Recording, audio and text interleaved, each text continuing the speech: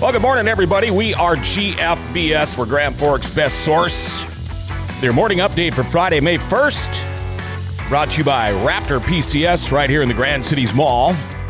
Make sure you text us or email us. You can text us 701-213-0863 or email us local at gfbestsource.com.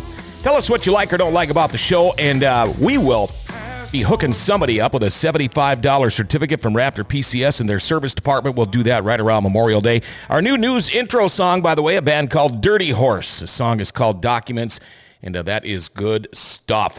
Happy May Day, everybody. Your weather today, cloudy, got a 60% chance of rain. Hopefully going to be tickling that 70-degree mark. Yeah, I thought it was going to be a little nicer, too. Governor Doug Burgum is calling on the public to do its part as businesses begin to reopen amid the coronavirus threat today. It marks the beginning of what's dubbed Smart Restart. Burgum says for customers, that means being respectful of the constraints businesses are operating under and doing things like wearing masks. Says the state is in good position to begin reopening businesses because it doesn't have a lot of cases. It has added testing capacity, and it's in a good shape at hospital space. Now, Minnesota Governor Tim Walz yesterday extended Minnesota's stay-at-home order 2 more weeks to May 18th. Now, Walz says the order that's been in place for weeks has helped the state avoid a catastrophic outbreak of the coronavirus. At the same time, he moved to help battered businesses by letting them offer curbside pickup if they meet some safety conditions. Walz says that'll help up to 30,000 workers get back on the job. Grand Forks Police investigating a gun-related incident on the block of South 29th Street, the 900 block. Officers were sent to the location around 8:30 last night on a report of a disturbance.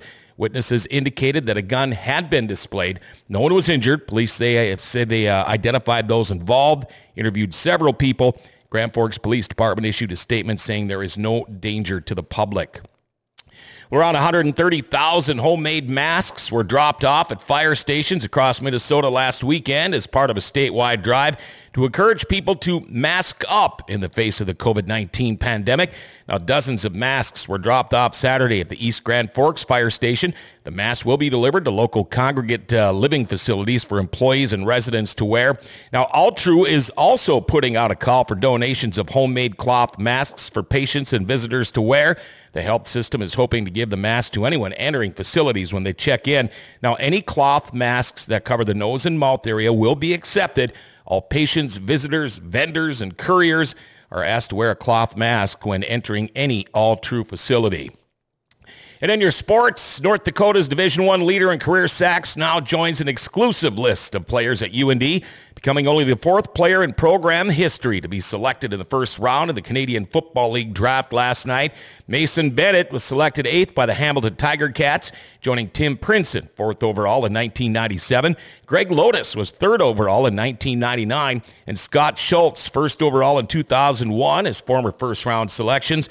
The Winnipeg, Manitoba native was limited to just 10 games this season due to injury, but still managed to lead the Fighting Hawks in sacks, quarterback hurries, while finishing tied for 2nd on the team in tackles for loss. He returned from injury November 16th. Tell you what, didn't miss a beat, recording 5 tackles for losses, 4 sacks, 2 quarterback hurries, a pass breakup, and a forced fumble over that 3-game stretch to earn AP All-America 3rd team honors. For his career, Bennett finished as the top sack artist in UND's D1 history, 2nd all-time with 20. Now, Bennett marks the 2nd straight season a Fighting Hawk has been selected in the CFL draft, with running back Brady Oliveira being chosen in the 2nd round by the Winnipeg Blue Bombers last year. That's going to do it for your update for this morning. Make sure you stay tuned later on this morning on Grand Forks' Best Source. Eric Giltner from the Small Business Administration will be joining us. Keep your eyes open today. Grand Forks' Best Source, going to be doing some driving around town. We're going to be doing some filming, giving away some cool GFBS stuff too. Morning update brought to you by Raptor PCS and the Memorial Day giveaway.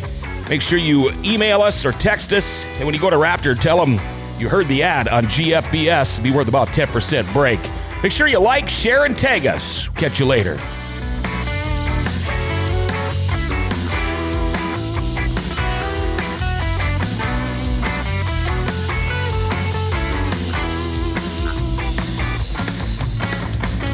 Passports and other documents are inside little boxes